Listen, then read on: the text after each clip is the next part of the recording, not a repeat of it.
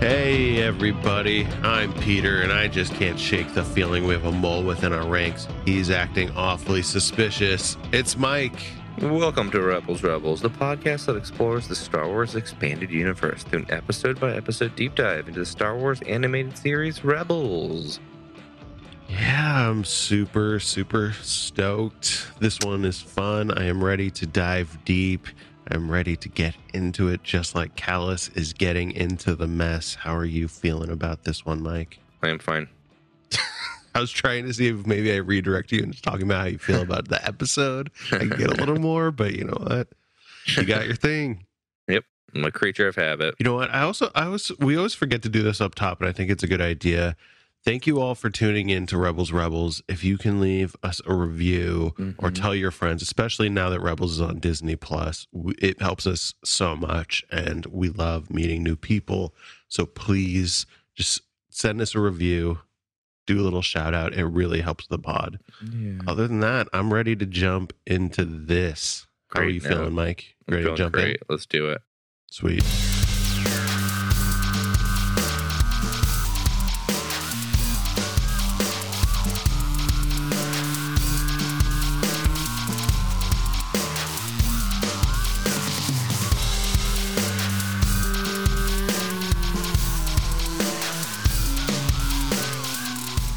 Well, let's mix up a quick space refresher and recap what happened in episode 15 of season 3 through Imperial eyes. An Imperial light cruiser over Lothal intercepts a shuttle fleeing the planet. On board are Ezra Bridger, disguised as a bounty hunter, Chopper, and AP-5. Ezra tells Kallus that the rebels believe the Empire has intercepted his last transmission as Fulcrum, and they have come to help him defect if his cover is blown. Grand Admiral Thrawn then arrives and informs the officers on board that he has asked Colonel Yularen of the ISB to locate the rebel spy in their midst. Kallus swaps his code cylinder for Lieutenant List's and uses it to free Ezra and infiltrate Thrawn's office, where the droids erase Atollon from Thrawn's database and transmit clearance codes for Kanan and Rex. List then, believing Governor Price to be the traitor with the help of Kallus, stuns her as she tries to stop the rebels from leaving, and he is arrested as a spy. With List believed to be Fulcrum, Kallus decides to remain with the Empire. Thinks he's safe. Although in conversations with Yularen, it is clear that Thrawn knows Kallus is indeed the spy, Fulcrum, and intends to use it to his advantage. All right, so it's pretty straightforward episode. It's a good one, but it's pretty straightforward. And so the theme of this episode is bait and switch. So, not the most literary of themes we've had, but this episode is something of a chess game. Moves upon moves and traps within traps. It's an odd episode that aims to reveal one thing. Thrawn knows. So let's go through a few bait and switches Thrawn deliberately lets, or so it seems, Kallus and List hear him give his sentry droids the override codes so that he would know if one of the two of them is up to something if they try to give the override codes to his droid.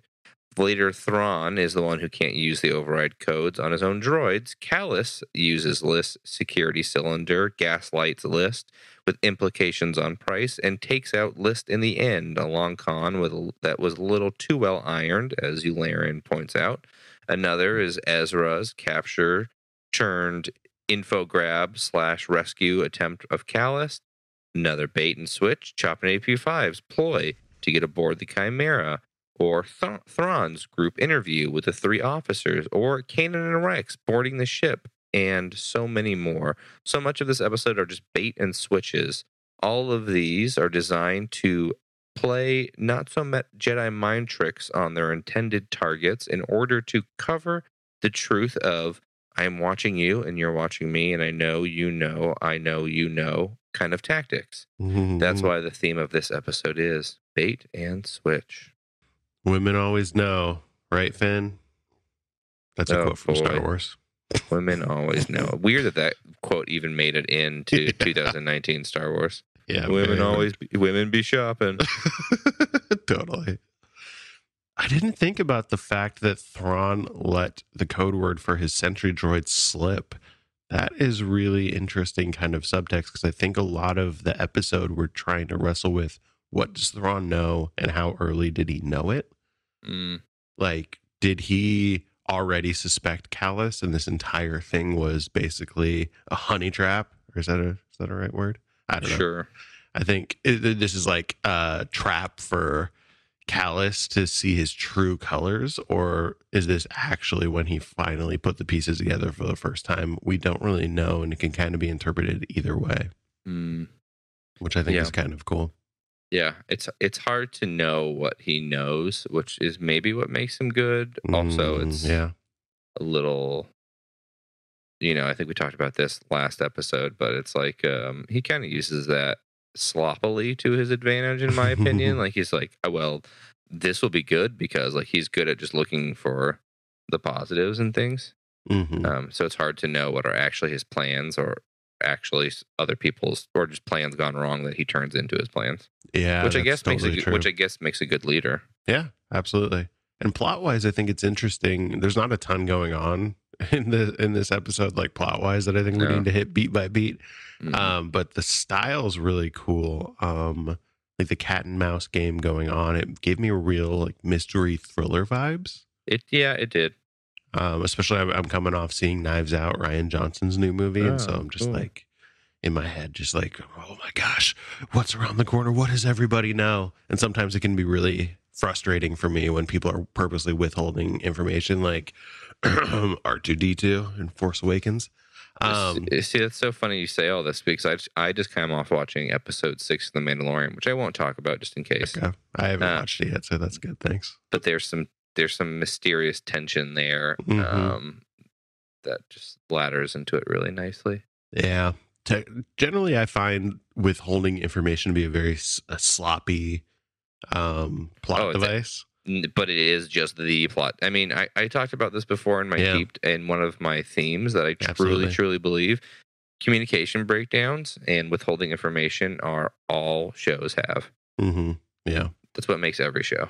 Yeah. And but I personally find it more fulfilling when it's kind of in this mystery device, when you're trying to figure out like what's going on, how's the bad guy gonna trick the good guy, who did the crime, something like that. And so this episode gave me kind of those vibes, which I really liked. It was kind of a different look. It felt like a real spy caper. We've had episodes like Breaking Ranks or Mystery of Chopper Base, but I don't think those were ever real mystery stories, because we knew the good guys would win, and we generally knew how. Like, we knew like Ezra's going to get whatever he was looking for in Breaking Ranks, and then they're going to just like come rescue him. This one, I had no idea what was going to happen. Like, Kallus could have been executed at the end of this episode, or he could have gone off with the rebels, or he could have stayed with the Alliance. I had no idea, and I found it personally extremely gripping.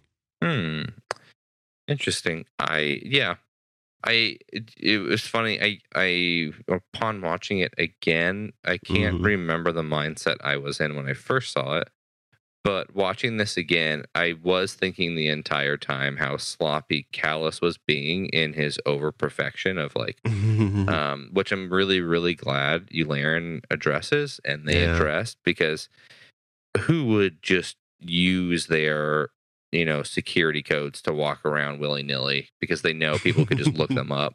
So I'm glad they addressed and it just seems so sloppy on Kallus's part, to be honest. I mean, to be fair, I think List would be the kind of guy who would do a crime with his own code cylinder, but your point is extremely taken. To Yularen's point, though, the List is also not smart enough to defect, period. I think that's kind of what he was saying. Is like, he doesn't seem like the guy who's capable of that. Yeah, that's true. One other thing I thought that was interesting is this episode has a lot of callbacks. I think, we see a lot of this we've seen before. Like List has been in other episodes. We got Big Booty Rex in his stormtrooper disguise. True. There's a lot of stuff, and I'll keep calling it out as we go through. But it felt kind of cool to see this from the Imperial side and see some of our old favorites that were throwaways in it at one point, and now they're coming back in a kind of interesting way. They talk about it in Rebels Recon that they were getting a little bit of pushback where people were saying to that point that what's going on with the Imperials, like we don't have a lot of episodes within the Imperial ranks in Rebels, and this is such a cool time period and such a crucial time period for Star Wars that I think there was a clamoring for it. So that's one of the reasons why they did this episode, and they wanted to make it a point to show how skilled the upper levels of the Imperials are, because we see like a lot of jabronis just like running around and stormtroopers who can't shoot and bumbling like guards and low level officers. But this episode is really interesting because we see, Thrawn is physically intimidating. This is the first time we see him fight, and he looks like he's actually a dangerous person, not just with his mind. We see Yularen and these people who are actually on top of their game. Even Governor Price, throws down at the end of the episode and takes Rex one-on-one. So it's kind of a nice reminder that the Imperials aren't all just dummies. Interesting. Yeah. Yeah, there's a lot of competence, which is nice. I guess that is nice. It's a nice change of pace. Yeah. So there are a couple of other interesting things they talked about in Rebels Recon. The opening shot we see through Imperial eyes. I know. That's such a funny. Right? I don't know how I feel about it. I'm indifferent, probably. But I'm glad it didn't carry through. Yeah. Yeah, so that was actually the original plan, though. The original plan was that the entire episode was going to be shot in first person, but it was scrapped after being deemed too costly and complicated. Wow, that's funny. I wouldn't think it was. I wouldn't think it was that at all. Yeah, well, they talk. It's kind of funny. This is another point they talk about. There's a lot of things in animation you don't think about being expensive and time consuming, like you see when Kallus wakes up and he looks in the mirror, he's already wearing his armor. And Dave Filoni was like, yeah, maybe Kallus is really prepared. But honestly, it's just going to cost too much to put pajamas on him. Interesting. Yeah, and he also he makes reference to, I don't know if you remember this Clone Wars episode where Dooku's like home gets invaded and he has to defend his home. So he like fights a bunch of people in his pajamas all episode. That's the best. Yeah. And he was like, yeah, those are the things you never think about. Like we had to do a whole episode with Dooku in pajamas. Because it's like a different model. Yeah. Essentially. Crazy. Yeah.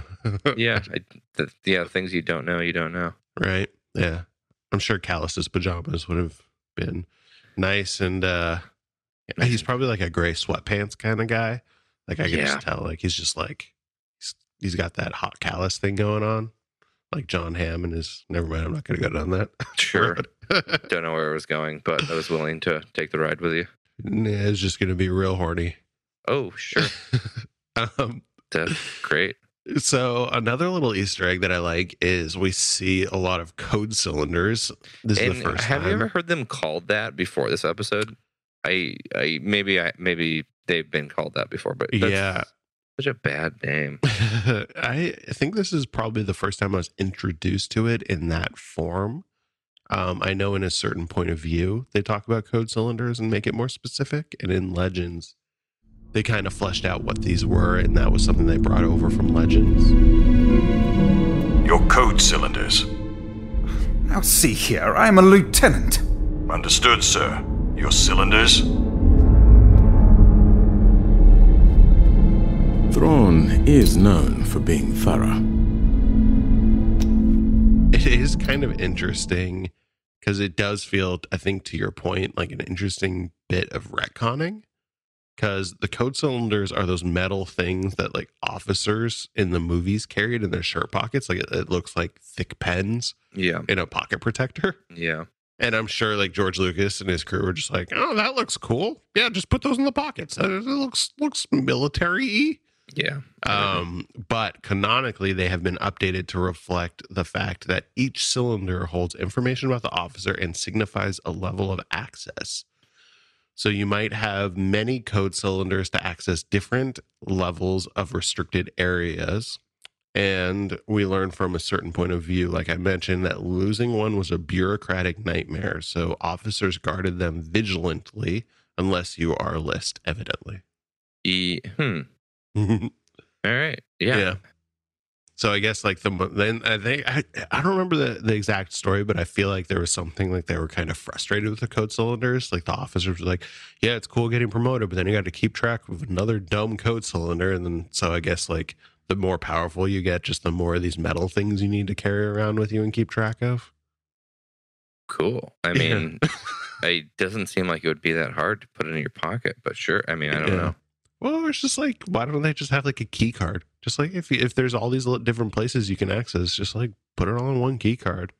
Yeah. I don't know. You need like a different key for every restricted area. Star Wars technology is so funny because it's both more advanced. It makes sense that it's both more advanced and less advanced than, yeah. Yeah, totally. I was just rewatching Force Awakens, and I just love that even this is 30 years after Return of the Jedi, and they're still using like those, 1970s. It looks like a Pong screen on the Atari, those computers for all their their tracking and I know their radar HD and things like that. Their HD is still just going to be their HD. Yeah, totally.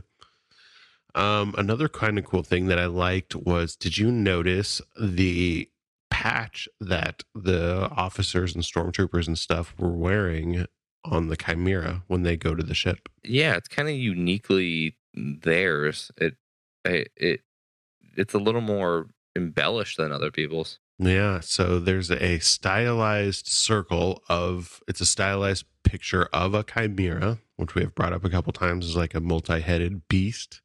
And that is Thrawn's official logo. So he's like real into branding.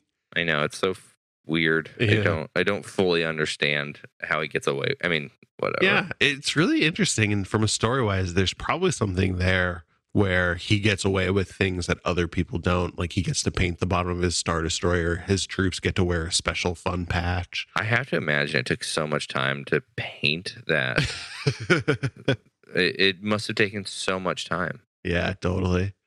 Yeah, just like the paperwork of getting like those new uniforms and have the design approved by the Imperial security. There had to be a graphic designer for that. Yeah, totally. And so that is a patch that anyone who is under the service of Thrawn has the option to wear. Yeah, that was an interesting. Pablo Hidalgo specifically said the word option. So that's like how this meeting is optional, and your manager really wants you to go to it. Yeah. But maybe that even says something kind of interesting about if it's optional, but we see so many people have it. That shows the loyalty of the troops to Thrawn, that they're really proud to be part of this special fleet. I wouldn't say. I think it's just like, again, manager pressure. Yeah. Thrawn's just like that's how he has all of his meetings, is he calls people in and he's dramatically fighting his droids, and he's just like Rook, and then he like turns around and goes, so I see you don't have your patch.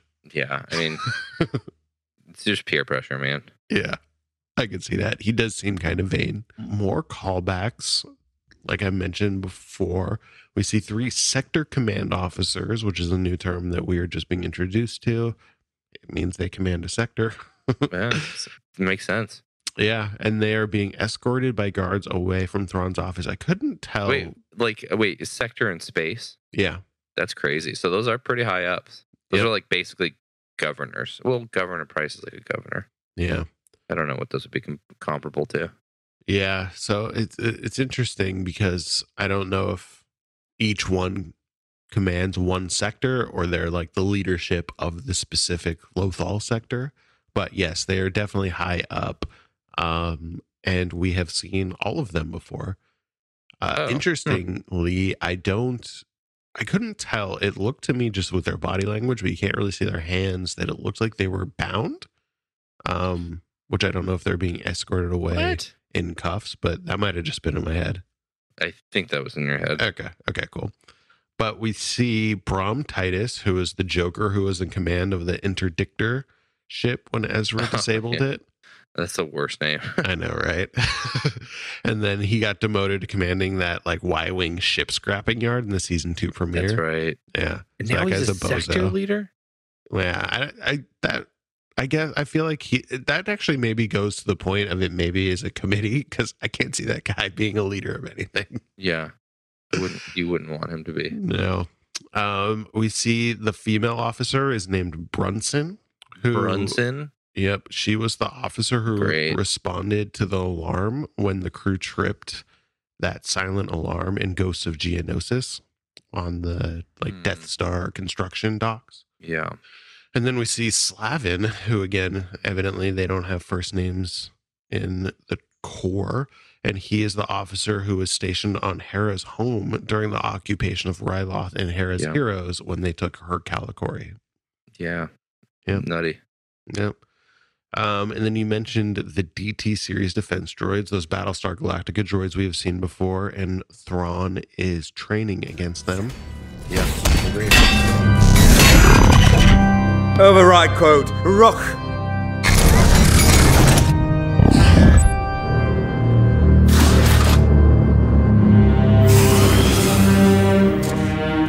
He is ready for us.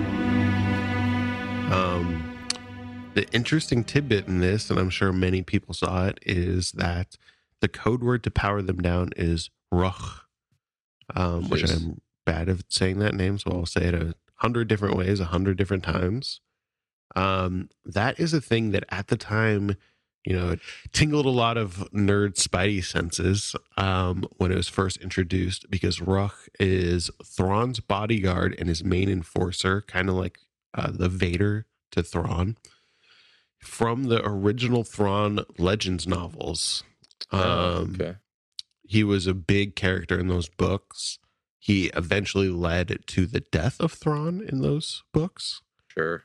And many people found it notable that the famous assassin had not appeared in Rebels, since he was by Thrawn's side in all of the books, and he was kind of a fan favorite character.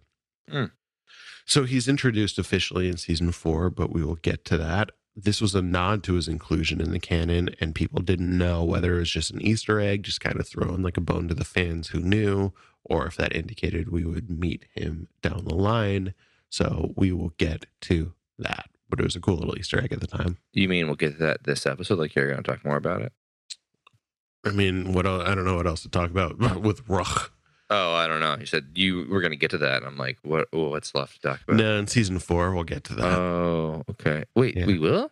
Yeah, he shows up in season 4. What? Yeah, he's that he's voiced by Warwick Davis, and he's that toward the end of the series, in the last couple episodes, that guy who jumps around and fights Zeb. Oh, that guy's name is Ruck? Yeah, his name's Roch. Oh, flip. Yeah, so cool. Yeah. All right. Didn't know. I mean, now I know. Now you know. Interesting. Okay, cool. And I love office talk. Maybe it's going to replace poster talk. Office? No, they'll never replace poster talk. No, nothing will ever replace poster talk. But we see more artifacts from Thrawn's office, including a couple new ones. There's a buttload, right? Yeah. I don't know if there were any that you saw that you were super into. No, I just like that he steals Sabine's drawings. Yeah, that one's just weird. Creepy. I'm like, all right. Yeah. And we see the Calicori, which was a main plot point when he took that from Hera back in the day. Yeesh. We also see an old ornate lightsaber. It is not confirmed whose lightsaber it is, but it is Luke Skywalker's. It is Luke's. This is how Maz Kanata got this lightsaber. the timeline doesn't work out, but I'm sticking to it. We also saw panpipes, which I don't know the significance of it. Maybe he's just like a excellent flutist. Flautist. And so the interesting things there, those are kind of the whatevers. There's 3 more interesting ones. So another name I'm going to butcher, but we see behind him there are 2 statues of Yasamilri. Sure. Yasamiri? Yeah, I'll just go with it. Are you familiar with what those are? Absolutely. No. They're kind of interesting. They are also from the original Thrawn novels, and they were a major plot point. They are lizards that live on a planet of blind, force-sensitive predators. So these lizards, to avoid being eaten by these force-sensitive predators, evolved to be able to neutralize the force for any being near them. So Thrawn had a bunch of those lizards in a tree, and he used them to like take away Luke's force powers in the books. Whatever. I don't know what to say to that. Yeah. I kind of expected that to be your reaction. It's so interesting. We're not talking much about Mandalorian, which again is intentional because it's just like a whole nother. Totally. It's I really, really want to, but we're concentrating on this, and we're very intentionally just being like, let's finish the intended mission of our podcast. Totally. But I will say, and I think I've said this with Rebels. With Mandalorian launching, it's brought so much ambivalence to me in terms of Star Wars EU, because I found the thing I was looking for. It's so good to me that it like wipes out my need to read books and comics and even engage super deeply with shows like Rebels and Clone Wars, which I still like. I still really like, but that's now as far as I want to go. I don't want to go further than these like ancillary shows, and I just want to I'm like, sweet, Mandalorian's it. That's awesome. And I'm like, I have got a good feeling about the Kenobi show now, and like, but it has definitely like, I don't know. So when I hear this goofy, weird stuff about the Force, I'm just like, great. Yeah. Like I just don't know what to do with that.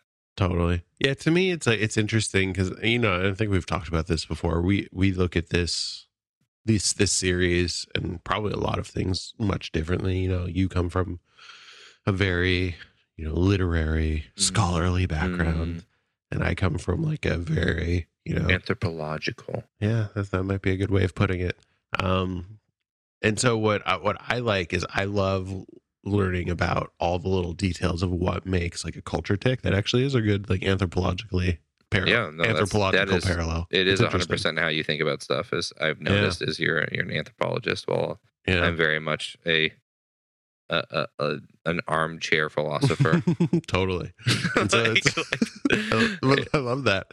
But it's so when I hear the Yasamilri statue, then that to me goes, it's more than just like a little Easter egg, because that can go in my head. I go, oh, okay, so that means that they're probably somewhere in the universe. I wonder if they're going to bring that into something, and like what the implications are, and how that works with the Metachlorians, and like how did they evolve, and like not necessarily even that they'll show up in another show, but it just expands this world for me in a way that I think is really interesting. And I can also get that it can be very pedantic for other people too. So, well, but that's probably why we're a good partnership. That's why we're a good partner. That's why we're a good partner.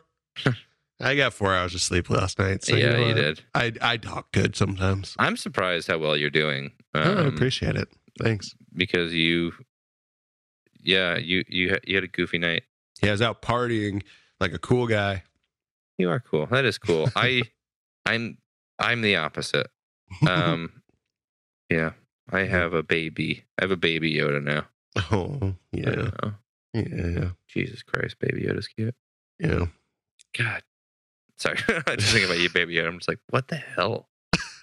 Oh my gosh. It's sick. Two other quick little fun things. So I think we've mentioned this already, but we see the Holy Grail. This is the most clear we can see the Holy Grail from The Last Crusade, Indiana Jones, and The Last Crusade in Thrawn's office.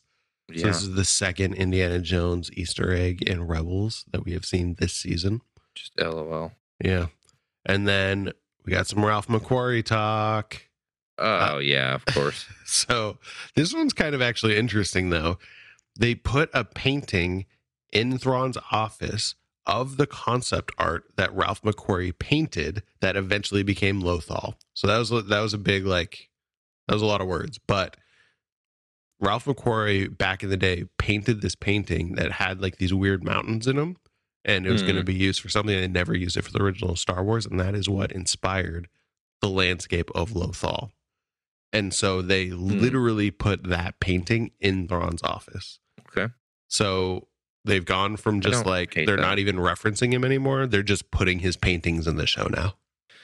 I mean, this is the place to do it. Yeah.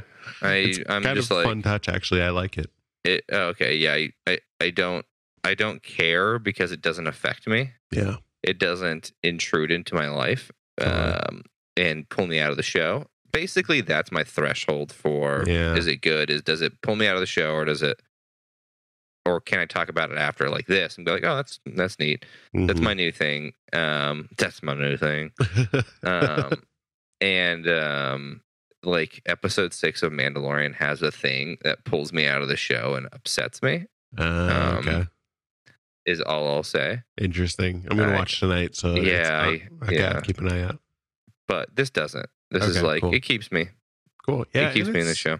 It makes sense for Thrawn's character too. Like regardless of if it was a Ralph McQuarrie painting or not, he would probably collect some art about Lothal because it's his special place strategically and tactically for him. It's his special place. It is his special place.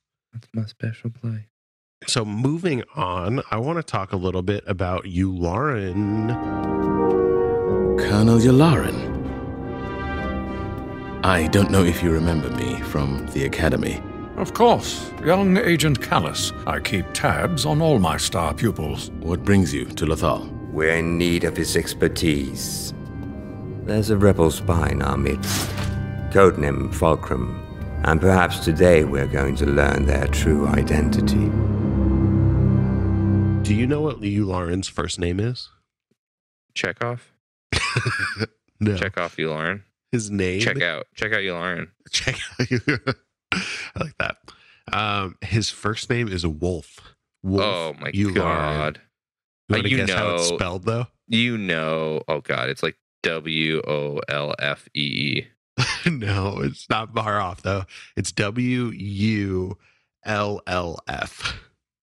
You know that Dave Filoni put that in there because he's such a wolf man. Yeah, I wouldn't be surprised actually because he did. So his first appearance time, like literally, is we see him in A New Hope. He's one of the officers in like the officer party where Vader chokes. Marty. Yeah. I think we've seen him before and we talked about that. No, did I make that up? No, I think we saw someone else because this is the first time we've seen him in Rebels. But he made his reappearance first in Clone Wars, so he was a major character in Clone Wars. No, I thought he was a colonel. No, major character. So he was major character. Major character. Major character Wolf Yularen. That's his full name and his title. But we see him in Clone Wars, so that very well actually could be that Dave Filoni gave him his first name in Clone Wars because he's like, I like wolves. Yeah. Sorry.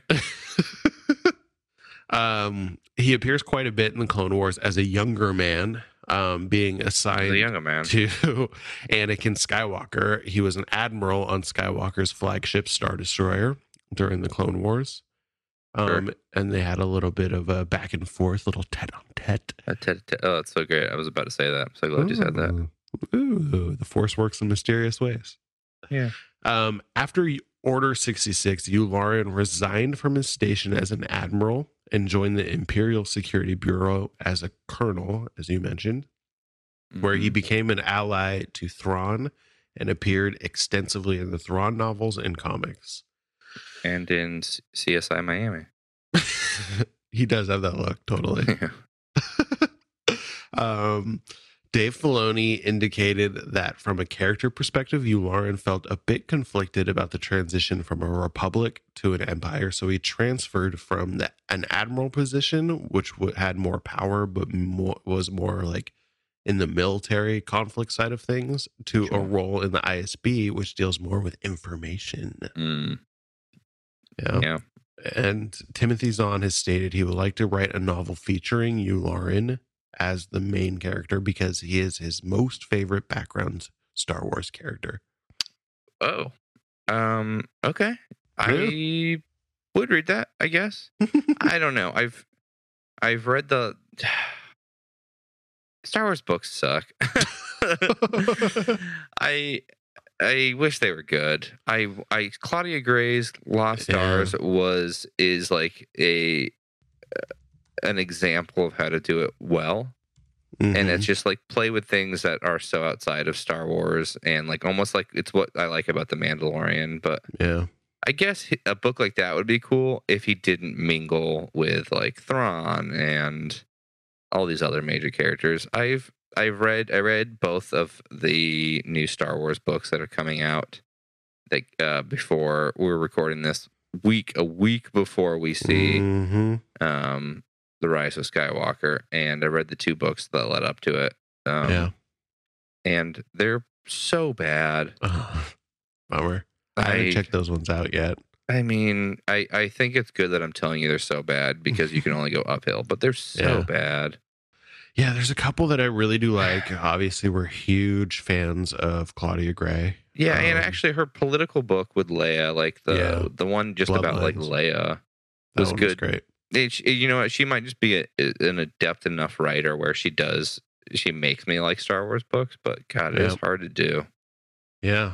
Have you heard this is giving me hope that I don't know if maybe this doesn't pan out, maybe I'll be a little bit more over the books, but have you heard of Project Luminous? No, is it to just burn all the Star Wars books?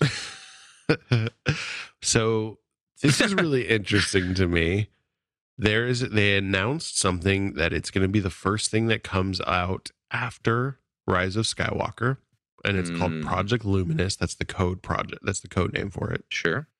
And the only things we know is that it has something to do with the Force. Oh, no, I'm done with the Force. Sorry. It has something to do with the Force, and it is an upcoming project worked on by Cavan Scott, Claudia Gray, Charles Soule, Danielle Jose Older, and Justina Ireland, which spans both comics and books to tell one cohesive story, and will be released in 2020. I don't like it. Oh, okay. Sorry, I'm such a dick. I don't like that it's spanning books and comics. It's like get this part to talk because I even didn't like in the comics where it's like, okay, now go get these comics to finish this story, and then these comics to finish that story. And I'm like, I don't want to buy all this stuff to finish the story. Like, how do I just get the story in a book? What happened to the good old days, Peter, when I could buy a book and just listen and just read that book? Yeah. I don't know. Yeah. I'm a curmudgeon. No, I get it. That is one of the criticisms I would say of the Disney era. Is you got to buy so much stuff to know the cohesive story, and I get it. It's a cash cow, and they're making smart business moves. But as the consumer, I am no longer interested. Interesting. Mm-hmm. Yeah, so I think this might be one of the things where if this is pulled off, it could be really interesting to me and be really cool. Oh, it'll be successful. If it's lame, then maybe I'm kind of out too. But the reason that I think this is really interesting is, and we will get into this with our Rise of Skywalker preview and review, but I think Rise of Skywalker is going to do some really interesting things with the Force and what the Force means. And so it is telling to me that, first of all, a book and comic books and some project that involve 5 authors all meeting together and planning one master story. There's pictures of them at Skywalker Ranch together, all fleshing out the story together.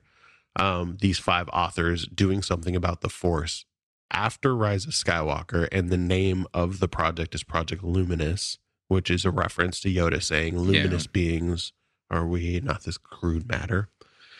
Could dive into some really cool Force mysticism stuff, and change kind of the way, from a story perspective, we are interpreting the Force, and it might go off into some really weird stuff, because I think if they're going to go off in weird places, they're going to do it in the comics and the books more so than like the safe, movies, which is safe. And maybe if that works, then they'll introduce some of that stuff to the movies. But I think we could be getting some real, and you and I both love the Force mysticism stuff. We could be getting some real funky stuff coming up. Yeah. Yeah. Yeah. Well, could be interesting. We'll see. All we can do is wait. Yep. And then speaking of books, my only other note is Yularen. It's kind of interesting to me. He seems to be tangentially related to the founding of the First Order. Yeah. Not. It's tangentially because he died on the first Death Star, so I mean he didn't really fall through that much. But did he pop up though in the book with Leia? I think he did. Wait, in Bloodlines? Yes. No, because that took place after he was dead. Okay. It might have, maybe it's something about it. I don't remember. He did show up in Aftermath, I believe, as a reference point. And they talk about him in Lost Stars because they're all dismayed about the leadership that died on the Death Star one, and they talk about what a blow it is to lose Yularen. But what I'm referencing to is, have you ever heard the name Gallius Rax?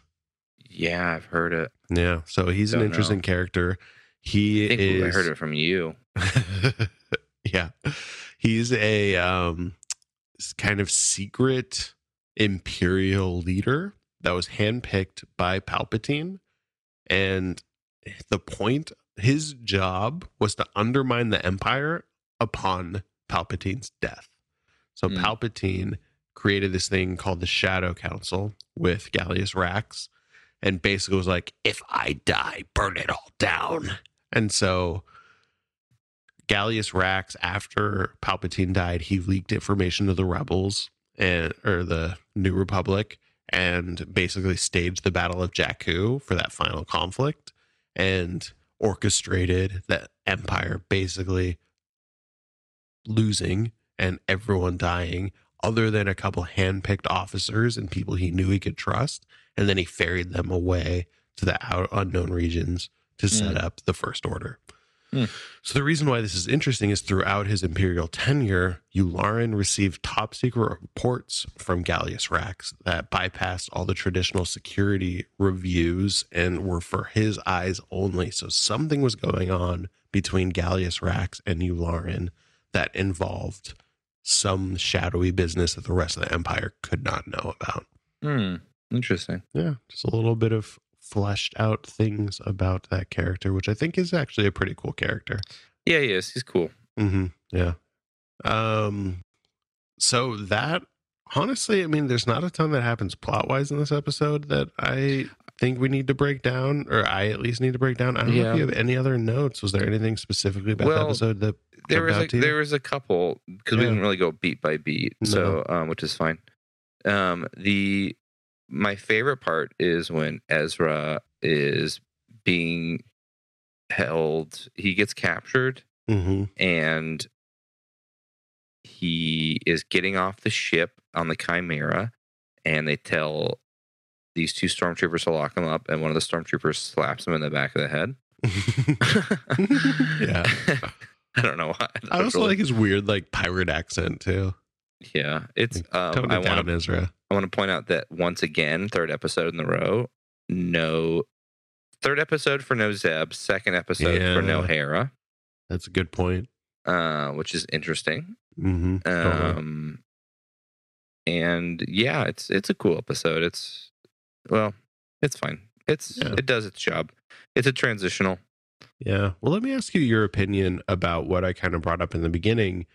There was a lot of back and forth about when did Thrawn Find suspect or know that Callus was a spy? I think it Do was you a have an few opinion? episodes back, and it was just like a Interesting. look that I think they were trying to infer he knew. Mm-hmm. But I think this one is just about confirming that. And I Yeah. think he lays out all the pieces for Callus to play with. I think he knows it's not List because List is such a dummy. Yeah. And so I think he brings both of them in and basically gives Callus the opportunity to use List. And yeah, I think Thrawn had a moment of hesitation when he saw Ezra running from his office, and he thought maybe it was List because they do have a similar build. Mm-hmm. But I think pretty quickly, once he found out that was Ezra, it all was like, okay, confirmed. So I think this is all Totally. set up for him for sure. Yeah. So I think he knew quite early. Yeah. And to your point, I like that they point out many times that, oh, my star pupil. Oh, yeah. Callus is so good. And like we all know List sucks. Yeah. So I think that lays some cool foreshadowing too to the end where like I think you said it's a little too perfect. It was a little bit too well executed. Yeah. Which might be one of Callus's flaws. And later on we see him maybe struggle to embrace the ragtag kind of rebellious nature of the rebellion because he's so structured, so precise, so good at what he does that it's not within his character to even mess up a little bit if it would be for his benefit. I think it's all. Yeah, I think it's well put. Yeah. Cool. Anything else you want to chat about? No, that's about this episode. Good episode. Good needed episode. When we construct the episodes you need this one. Yeah, I think so. I think you need this one. Yeah, I think so. And it's fun.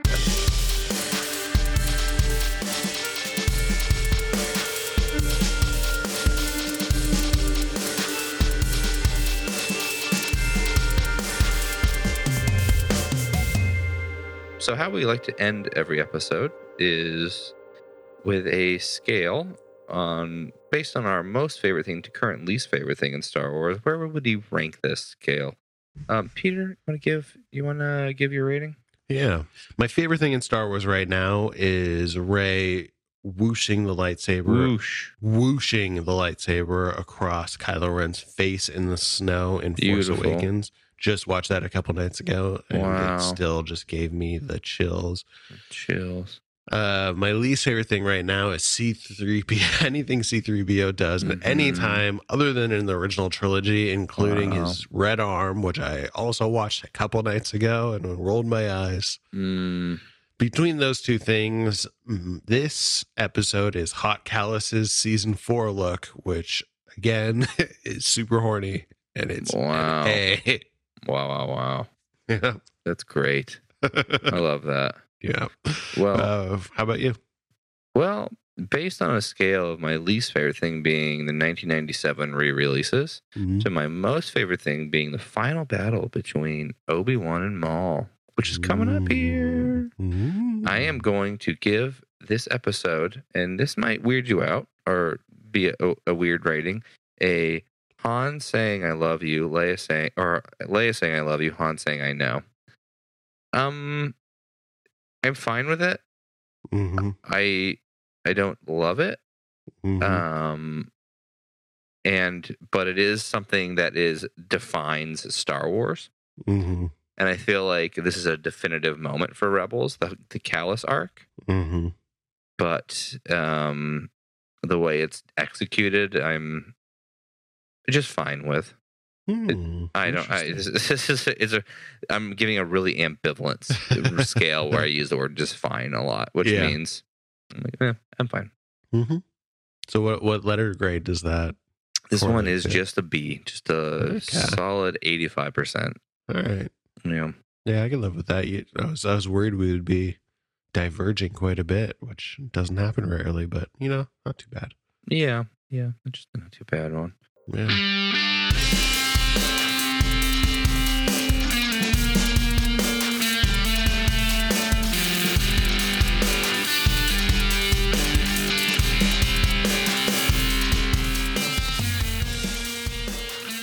Great. Well, where can the people find us?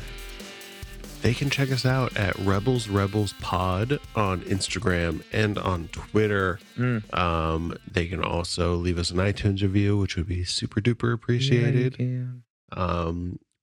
We can you can also email us, which Mike, you love that email inbox at rebelsrebelspod. I read every word. I read every word you send me. Yeah. Otherwise, that's all we got. You want to close this one out? Yeah, I do. Just remember, until next time, to be brave out there. Don't look back.